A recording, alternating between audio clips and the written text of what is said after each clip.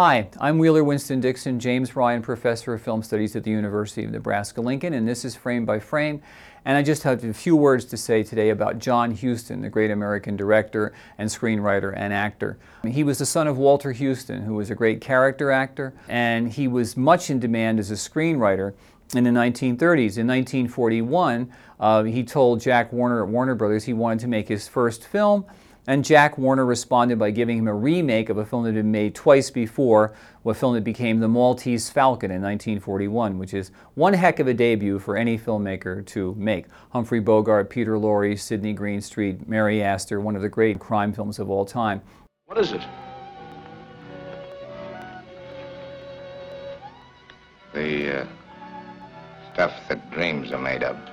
During World War II, he did some of the most remarkable documentaries of actual combat. The Battle of San Pietro, which remains one of the greatest records of an actual combat action in cinema history.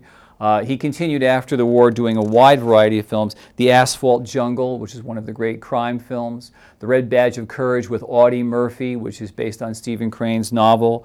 The African Queen, of course. Moulin Rouge, the comedy Beat the Devil, a version of Moby Dick. The Misfits, Marilyn Monroe's last movie, Clark Gable's last movie, one of the great films from script by Arthur Miller. He also began to act, for example, in films like Roman Polanski's Chinatown, in which he plays the corrupt Noah Cross. He also directed films that perhaps he shouldn't have directed, things like Annie, just basically to keep the bills paid.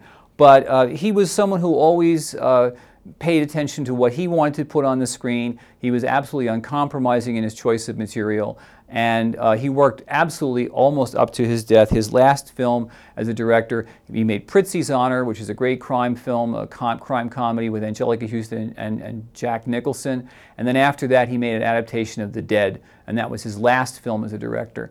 But with a career spanning from 1941 to 1987, John Huston is one of the great American directors.